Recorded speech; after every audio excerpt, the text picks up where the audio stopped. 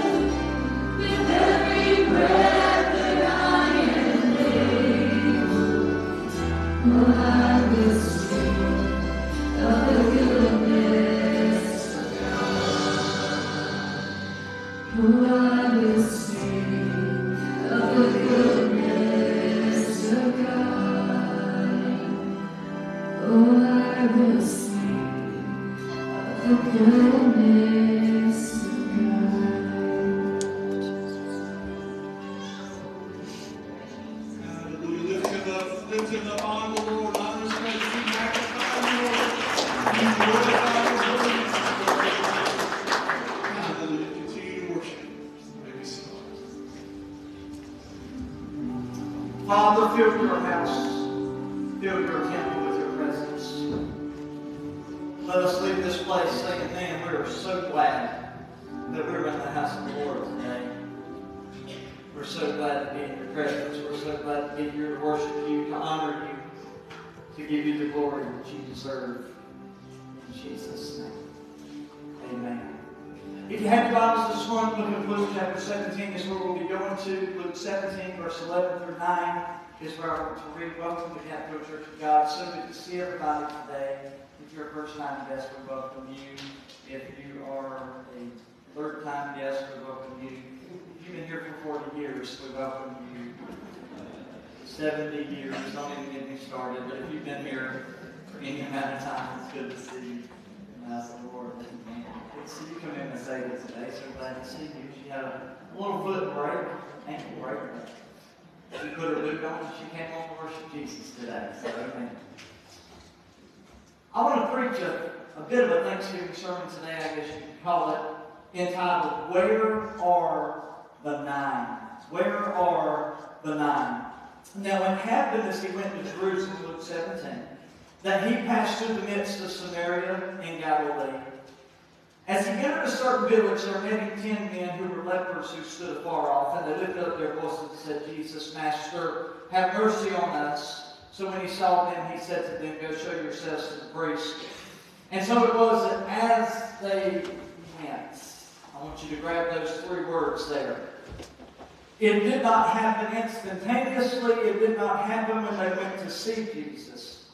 It happened when they had faith and obeyed, and as they went to go to the priest, they were cleansed. And one of them, somebody say one. I want to make sure we all grab this today. One of them, when he saw that he was healed, returned with a loud voice, glorifying God, and fell down on his face at his feet, giving him what? Thanks.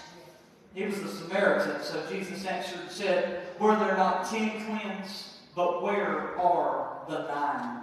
Were there not any found who returned to give glory to God except this foreigner? And he said to him, Arise, go your way, because your faith has made you well.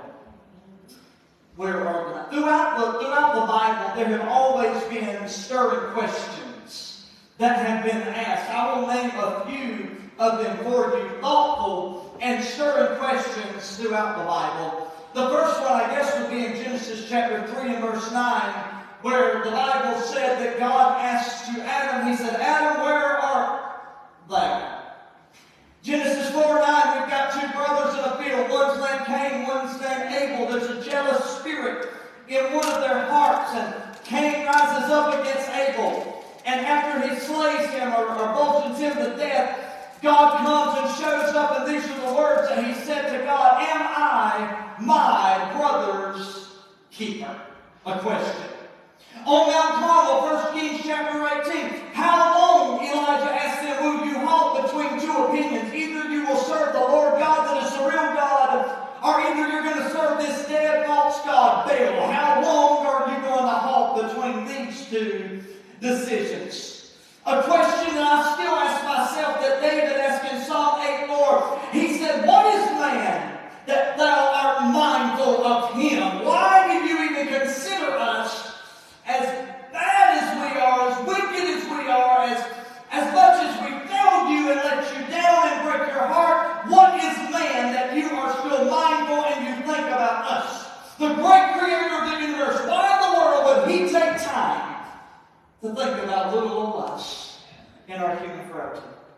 The questions. But one of the most touching questions that I want to deal with today is in Luke 17:17, where there are not 10 that were cleansed, but where are the 9 is what I want to look at. Where there should have been 10 voices that are crying out, praising God and giving Him thanksgiving and glory, I only hear one voice. Where 20 hands should have been lifted up and giving God glory and praise, I see only 2 hands that are in the air.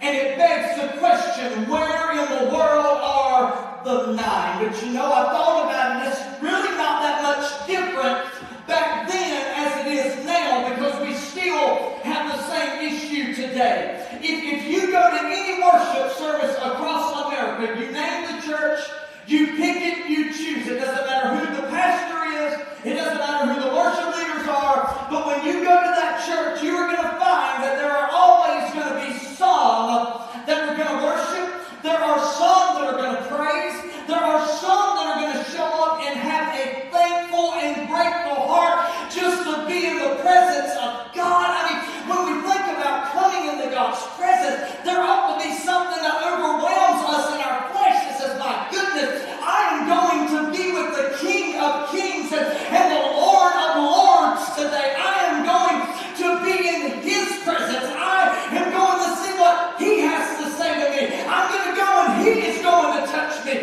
He's going to change my life. There is something in the human side of us, the spirit that rises up in this flesh that says, my goodness, you ought to give Him glory because He is simply worthy of that glory.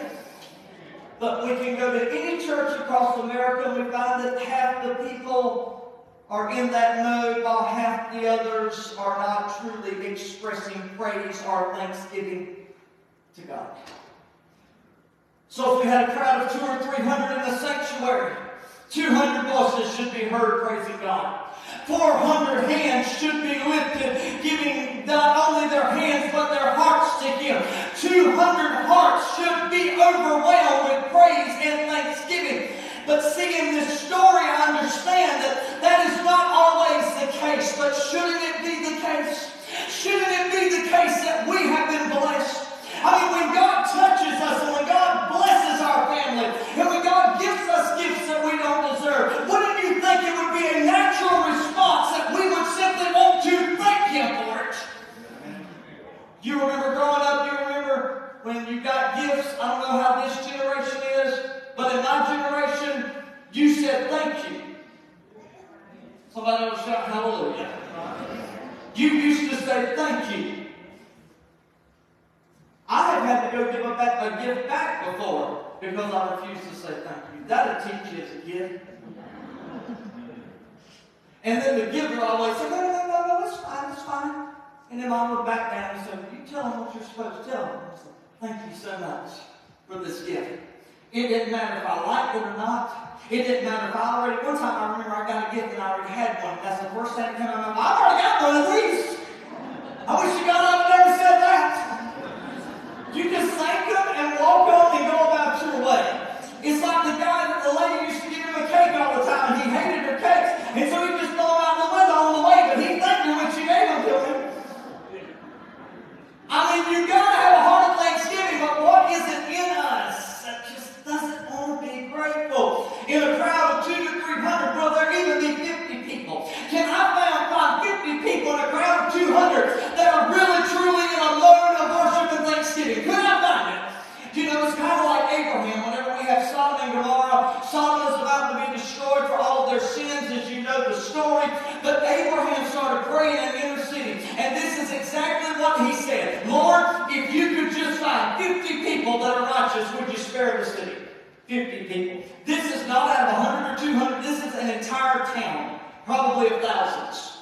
He says, if I can find 50 people, Abraham, I'll spare the city. So Abraham goes in increments of 5. He doesn't want to make God too angry. And so he says, well, Lord, you know what?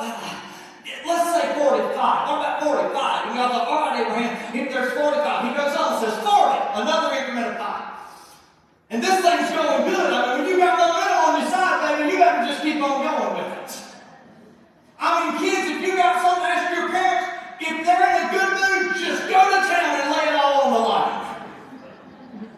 Don't wait till next week. Now's your moment to shine. increments of 10. What about if we can find 30? God said yes, 30 people. What if we can find 20? God said yes. And I said, God, please don't be angry with me, but I'm just going to ask one more time. If you can find 10 people that are righteous, will you spare the city? Do you know the saddest part of the story? There were not even 10 righteous people that God could find in the entire town, and they ended up getting killed. Fire and brimstone falls from heaven. God spared Lot because of Abraham and his family. But Lot's wife looked back and she became a pillar of salt. You know the story, but this is what I want you to grab. There's not even 10 people. Jesus asked the question, where are 9 at? Now I want to give you this. There are 3 things that I need you to grab in this story. I want you to grab the plight of the leper. I want you to grab the plea of the leper. And I want us to grab the praise of the leper. The first one being the plight. The word plight, we talked about this Wednesday night in our service, in our lesson. The plight means, well, when you think of plight, it means the situation that we've got going on, the surroundings, what is happening in our story. It means trouble. Does anybody know what the word trouble means? Or y'all don't have any of that? Another word I told you Wednesday night that I like in Webster's dictionary, another one is the word mess. Come on, somebody. A mess. Does anybody know what a mess is? Walk back to kids' church. I got a new office. I'm not happy about it because it's in a mess. But I promise you, so help me God, next week, when things have slowed down, I'm going to have a beautiful organized mess. I've got a toilet scrubber in the corner, for goodness sakes. What is happening? That's called remodeling, and it excites me. But I'm going to organize my mess. I don't like mess. But the lepers find themselves in the middle of a mess. What kind of mess are we talking? They got leprosy. That is the situation. The leprosy it's like going to your doctor modern day and hearing the words, you've got cancer. There is nobody that wants to hear that. When you were in the Old Testament, leprosy is almost like that diagnosis to you. A matter of fact, this one word says enough about their plight without any elaboration at all. The word leprosy says it all. It means their obituary has already been written. They are literally walking dead men. It is just a matter of time before these lepers are going to die. The effects of leprosy are absolutely horrendous as we study it. It starts off as a small little sore. It doesn't look like much, but it becomes malignant and it begins to grow. Malignant meaning it begins to spread throughout the body. It is an irreversible disease in their day. It's different today. 95% of all people are immune to leprosy. Only 5% of people, they say, to this day, do not have an immunity to leprosy. Now you think about that. So it's kind of obsolete. It is one of those diseases that have kind of worked itself out through the years. This body is being slowly consumed by this merciless disease. You know that I was studying, it's really interesting. We have around 100 people per year in the United States that get diagnosed with leprosy.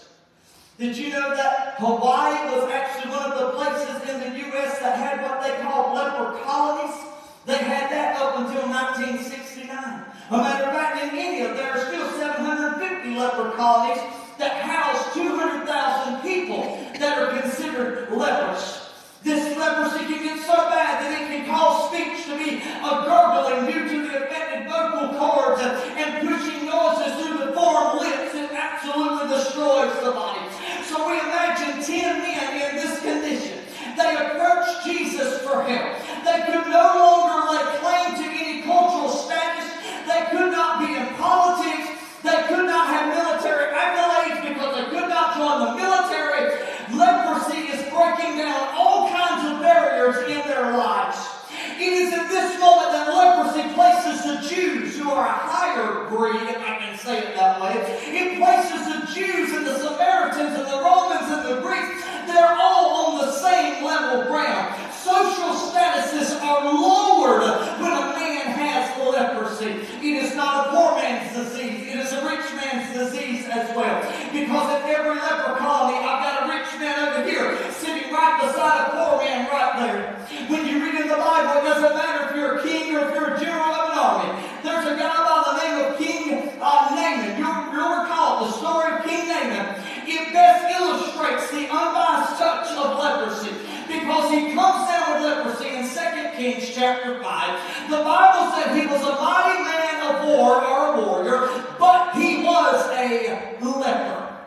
There is a servant girl in the story that said, Master, if you could just get to that guy named Elisha, you could be healed.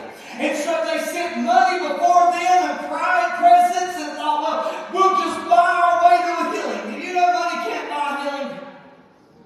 If it could, nobody would die, would they? We'd be giving our whole retirement just to live. We would. If money could buy it, we would give it all away just so we could live. That's how much we value our lives. But here in this story, the Bible said he gets to Elisha, and Elisha said, no, this money, this is crazy, don't want any of that. I'll tell you what you need to do. You need to go to the Jordan and you need to dip 7 times. It's the muddy Jordan. It doesn't make any sense. Why would I do that? I'm a king. Why should I thought the Bible said that Naaman got angry at the man of God because he told him, you got to go get me this dirty Jordan. In one text, he said it this way. Something along the lines that I thought you would just wave your hand over me and heal me. He thought it was just a simple, in the name of Jesus, be healed, Naaman. But God said, no, you're going to have to get dirty on this one. You go down there and you dip 7 times. But when he came up, guess what? His skin is soft as a baby. God took care of his leprosy. When I look at the word leprosy, it is a biblical type of sin. Sin places everyone on common ground. It does not matter if they're high class or lower class sinners. It doesn't matter. There's no subdivisions. When it comes to sin, we are all in the same category. We are too walking dead men as long as we allow sin to reign in our life. It's in James 1. He said, then when lust has conceived, it gives birth to sin. And sin, when it is finished and full grown and mature, it brings forth death. In Ezekiel 18, he said, the soul that sinneth, surely it shall die. So in other words, sin will literally eat away all the good in our life if it is left untreated. Somebody has got to deal with the sin problem, or the sin problem will consume us and devour us. Watch this, watch this. There was no known cure for leprosy. There's no doctor that has a medication he can give you outside of a miracle from God. And I want to tell you today that there is no known cure for sin today except for Jesus Christ. It is a miracle of grace. I can't handle my sin problem. I can't go to a psychiatrist and talk away my sin problem. I've got to go to Jesus. He is the only cure for the leprosy that gets in our lives. We've got to take care of the sin problem, folks. Oh, John 14:6, I am the way, the truth, and the life. No man comes to the Father but by me. Jesus is the cure for leprosy. So now, in short, you see the plight, the mess, the situation that the lepers are in. But next I need you to notice their plea. Every leper throughout the Bible was required to walk around and cry out one word. Anybody know what it is? Unclean! If y'all start hollering that, I'm going to tell you to go get a bath. Unclean! I'm coming through and I'm unclean! It is a warning for everyone in the distance that can hear their voice. What they're saying to them is keep your distance. I am a leper. The sound of these words are ringing very loud. It's like a relentless bell sounding a death warning. I've got leprosy and I am going to die. Move, get out of my way unless you want this too. Right? Isn't it amazing that some people that have skin issues and leprosy, they got spots all over them they won't deal with? Isn't it amazing? They don't try to move people out the way. They try to get them to partner with them in their sins. Don't everybody shout at once, you'll ruin my message.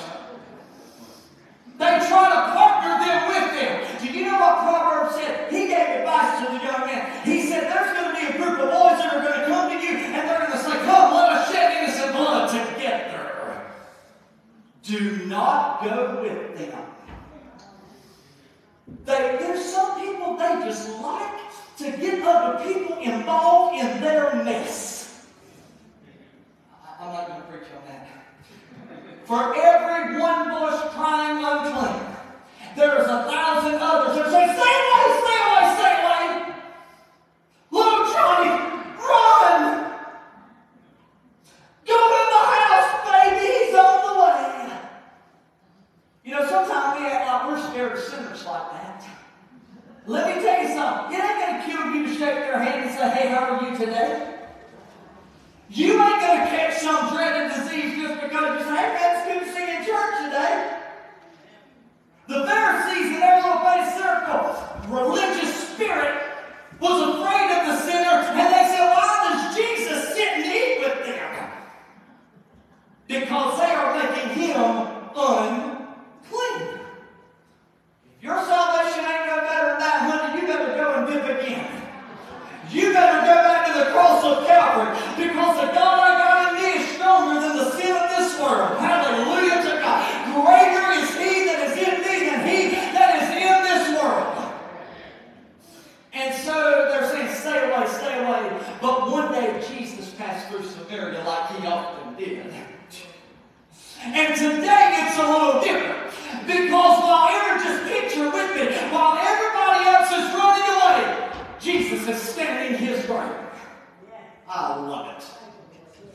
I could see the disciples, Peter, James, and John, and Daddy, all these guys, they say, hey, Jesus, Master, you might want to get away. You don't know what leprosy is. I think, you know what, if you're going to work a miracle today, you go ahead. But I'm going to go sit over here and watch from the distance. Their cries, their pleas did not scare the Master. He said, come on over here. I can work a miracle in your life. There is no sin that scares Jesus. Leprosy may scare us. The things that other people have done may scare us and say, I'm going to keep my distance. I'm going to stay away from them. Them people are crazy. But not Jesus. He says, come unto me. All you that are laboring and heavy laden, all of you that have got the burden of sin, come to me. I will give you rest. He is not scared of their leprosy. Oh, goodness. I guess it's because God knows that there is a purpose for us. Jesus doesn't go anywhere accidentally. When he shows up, there is a purpose for him being there. And do you know what the purpose is? You guessed it. You. Me. There's a woman at a well. I must needs go through Samaria. Why do we go through Samaria? Because there's one lady that I've got to go tell that I am the living water. She won't have to drink from this water and thirst again. I am the living water. And I'm going to bring something alive in her like she's never known before. Jesus. He goes because he comes to us. What a glad day it is when he comes to town. When others have rejected us. When others have brushed us off. When others act like they're scared to be around you. Thank God that there's a Savior that comes. And he says to every leper and to everyone that's been plagued by sin, he says, come to me. Here I am. I'm not afraid of it. Whew. So for years, these 10 have cried, unclean, unclean. But at the appearance of Jesus in our text, they did not scream unclean to Jesus. They said, have mercy on us. Is everybody still with me? And I walked by. They said, unclean, unclean, unclean. But I was preaching, unclean. But when Jesus walked in, all of a sudden their unclean became, Lord, would you have mercy on us? See, there is something. Why had they never said this before? Somehow they knew that Jesus alone was their answer. Understand with me that the demons recognized him. When he stepped on the shore, they said, if you come to torment us before our time, there's blind people that are sitting there. They can't even see, but they're screaming, hey, Jesus, son of David, have mercy on us.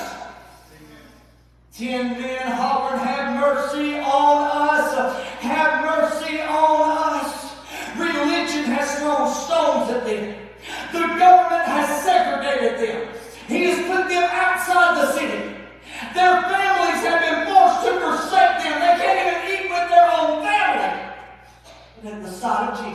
cried, "Have mercy!"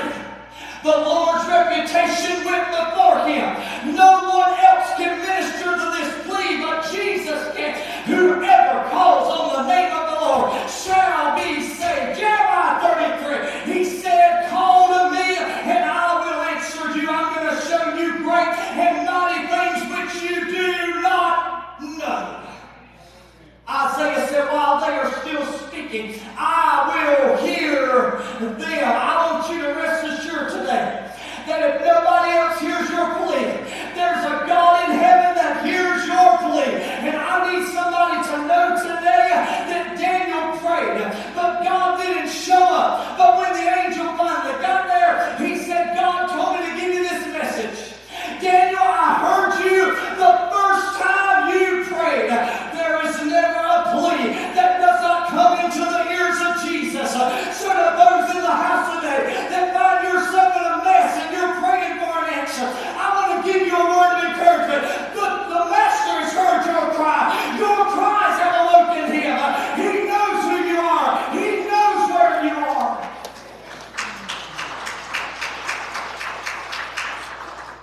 I'll close with this. We've got their plight, their situation, their mess. We've got their plea. But I want to close with the praise that I see from the lepers. Can I tell somebody there's so much to thank God for?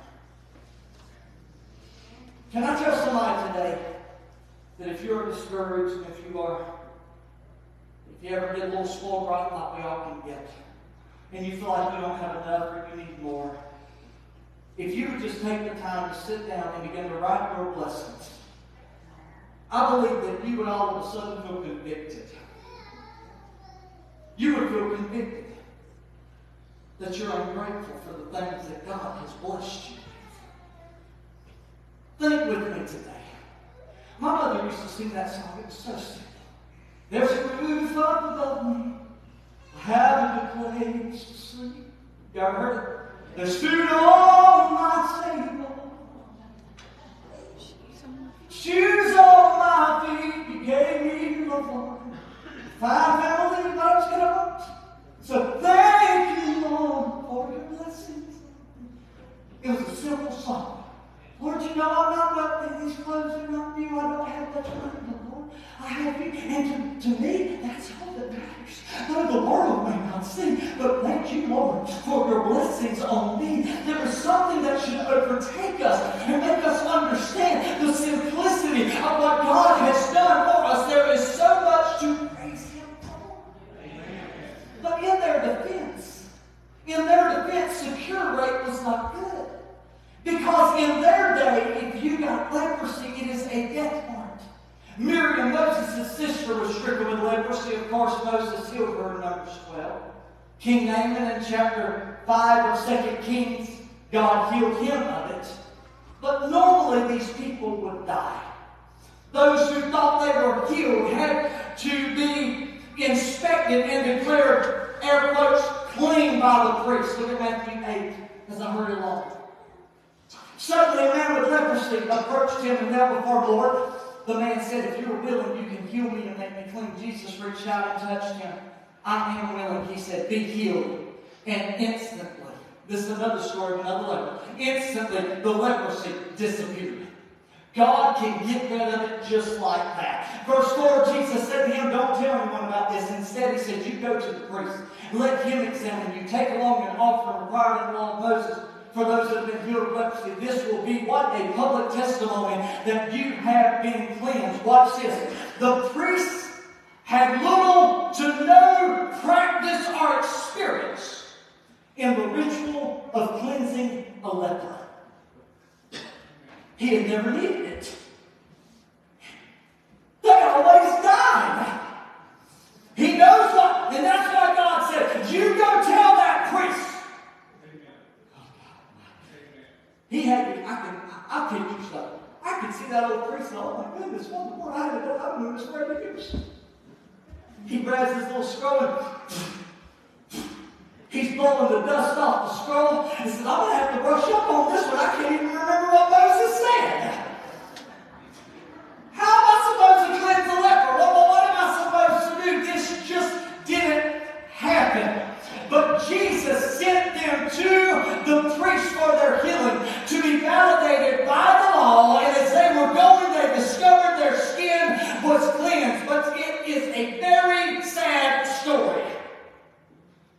because one man returned, while the other 9 went their way. Are y'all still with me? I'm not a I'm not a mathematician, but I can tell you something. That means 10% showed up to say thank you, Jesus, for what you did. 90% never even said thank you. That is a staggering statistic. I can deal with the story if there are 9 people and 90% went back and said, God, I've got to give you glory. I can't believe you worked a miracle in my life. I thought I was going to die. Thank you, Lord. I can deal with my sermon better today if instead of asking this question, I am asking, where's the one at? I can deal with it if 10% didn't go and 90 did. But in our story, it's flipped. 90% of the people did not even show up. How reflective is this of Christians today? Most have the faith to pray, but they lack the faith to praise. Our prayers have become so selfish that when we pray, Lord, I need. Lord, I want. Lord, would you please do this? Lord, would you Oh, don't look at me like I'm preaching in a foreign language. You know I'm right. You know I'm right as I've ever been. We get in this mentality of just take. I mean, isn't that what God's for? Isn't that what Jesus does? I mean, isn't He supposed to heal me when I'm sick? Isn't He supposed to? Doesn't He kind of just owe it to me? We can get in this mindset, and my God, help us, that is not the right mindset. We're good with our petitions, but we are weak on our prayers. I'm going to say that again because that was so good somebody needs to hear. I said we are strong in our petitions. We are great at making requests. We are very weak at actually giving God the praise and thanksgiving and the glory that He deserves after He has answered our prayers. Instead of going back and saying, man, I got to tell God thanks for that, we just get back to our wish list. Oh, man, that's awesome. Number 2, Lord, is this not the epitome of what we have become as Christians? Is this not the epitome of what our prayer lives have begun to take a morph and a shape to? That we think this is the natural way to do it. We need an attitude of gratitude. Listen to me, folks. The Bible said you're rooted and built up in Him. He says that you will abound in thanksgiving. In Colossians, he said, let the peace of God rule your heart. He said He's called you in the one body, that's the church. He told us, and be thankful. Ephesians 5:20, he said, giving thanks. How often? Always. For what? All things to God the Father in the name of the Lord Jesus Christ. Give thanks to me always. What does that even mean? That means if I got my wish list out and God didn't answer prayer number 1. Thank you, Jesus. Because sometimes when God says no, we don't realize it, but it's really good that He did. Like the songwriter wrote one time, I just got to thank God for the unanswered prayers. Because sometimes some of the prayers I thought I wanted answered, I thank God today He didn't answer. Be thankful always for all things. Listen to me. Ingratitude is a sin, ladies and gentlemen. When we become ungrateful, we have sinned. I'm going to close with this scripture, Romans 1:19.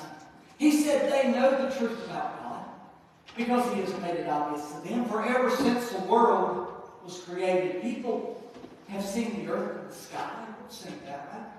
Through everything God made, they can clearly see His invisible qualities. Is everybody still with me?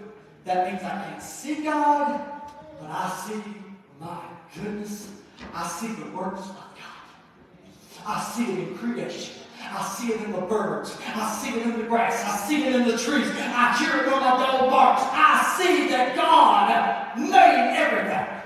I see His qualities, His eternal power in divine nature. So they have no excuse for not knowing God. He's saying, you know who God is. And then He said, yes, they knew God, but they wouldn't worship Him as God or even give Him thanks. So they began to think of foolish ideas of what God was like. As a result, their minds became dark and confused, just like our world is today. They were not thankful and they were not grateful.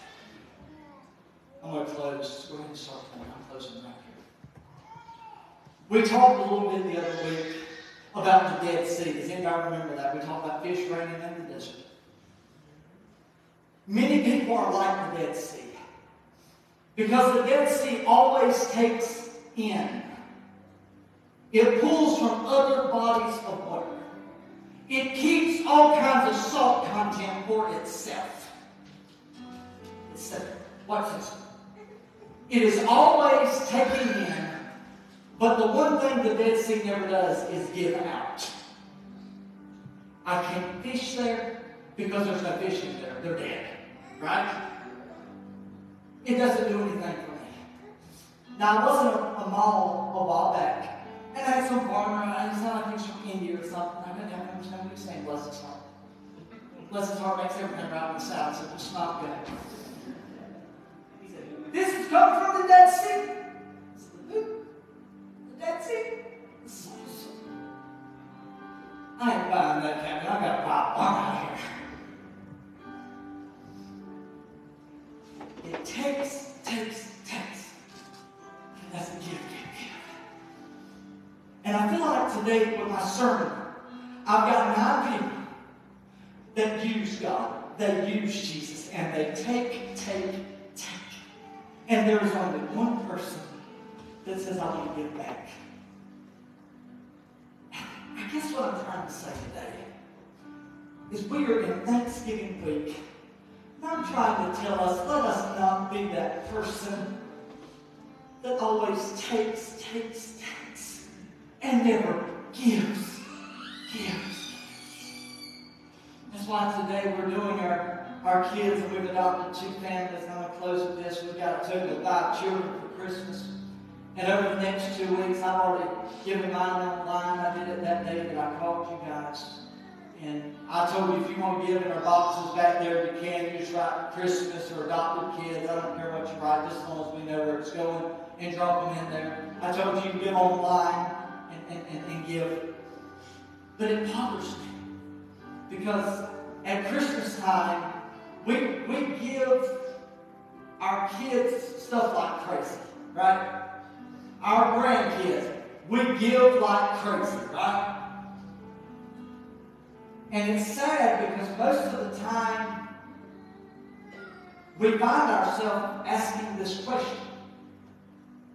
What are we going to give them this year? We do it with our wife. We do it with our family members. They probably do it with me.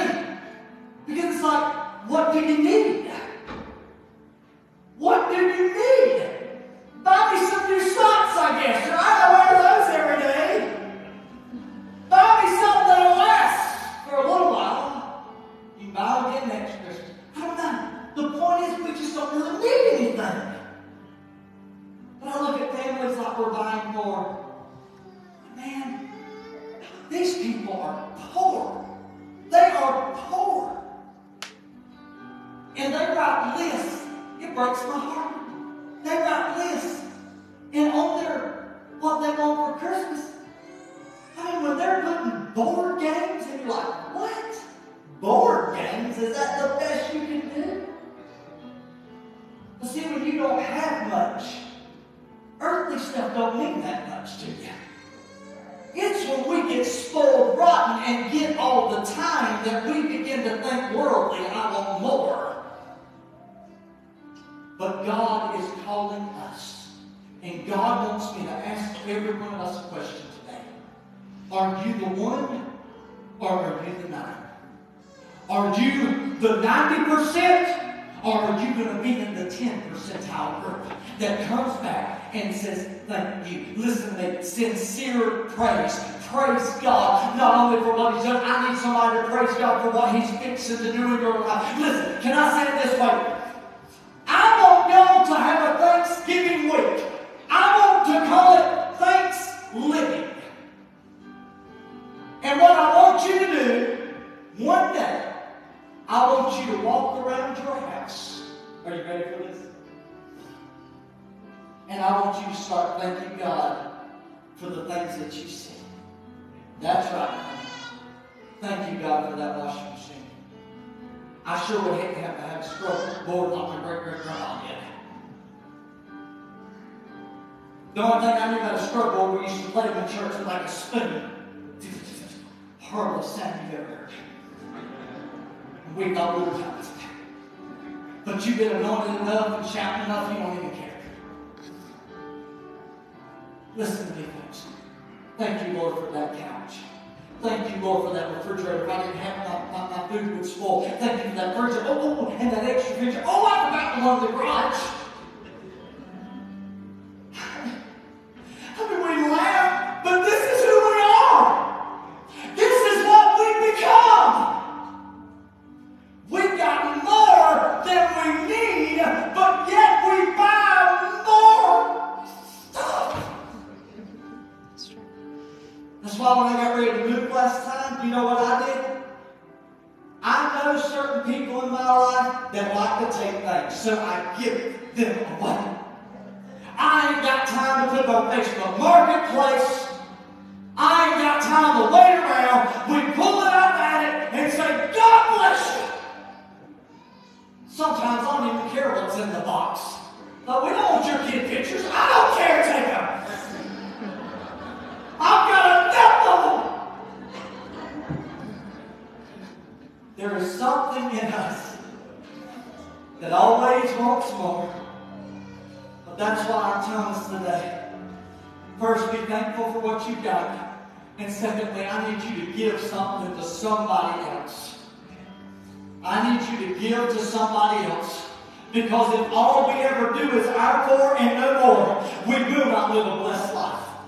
It is only when we become the hands and the feet of Jesus and an extension to the world that we really start walking in favor and blessing. There was something that was said many, many years ago. It's in your Bible. And I live by it and I believe it to be the truth. It is more blessed to give than to receive. Let's all stand right there. All my life, God. All my life, you have been free. All my life, you've been so good. All my life, you have been so good. With every breath that I am able, Oh, I will sing.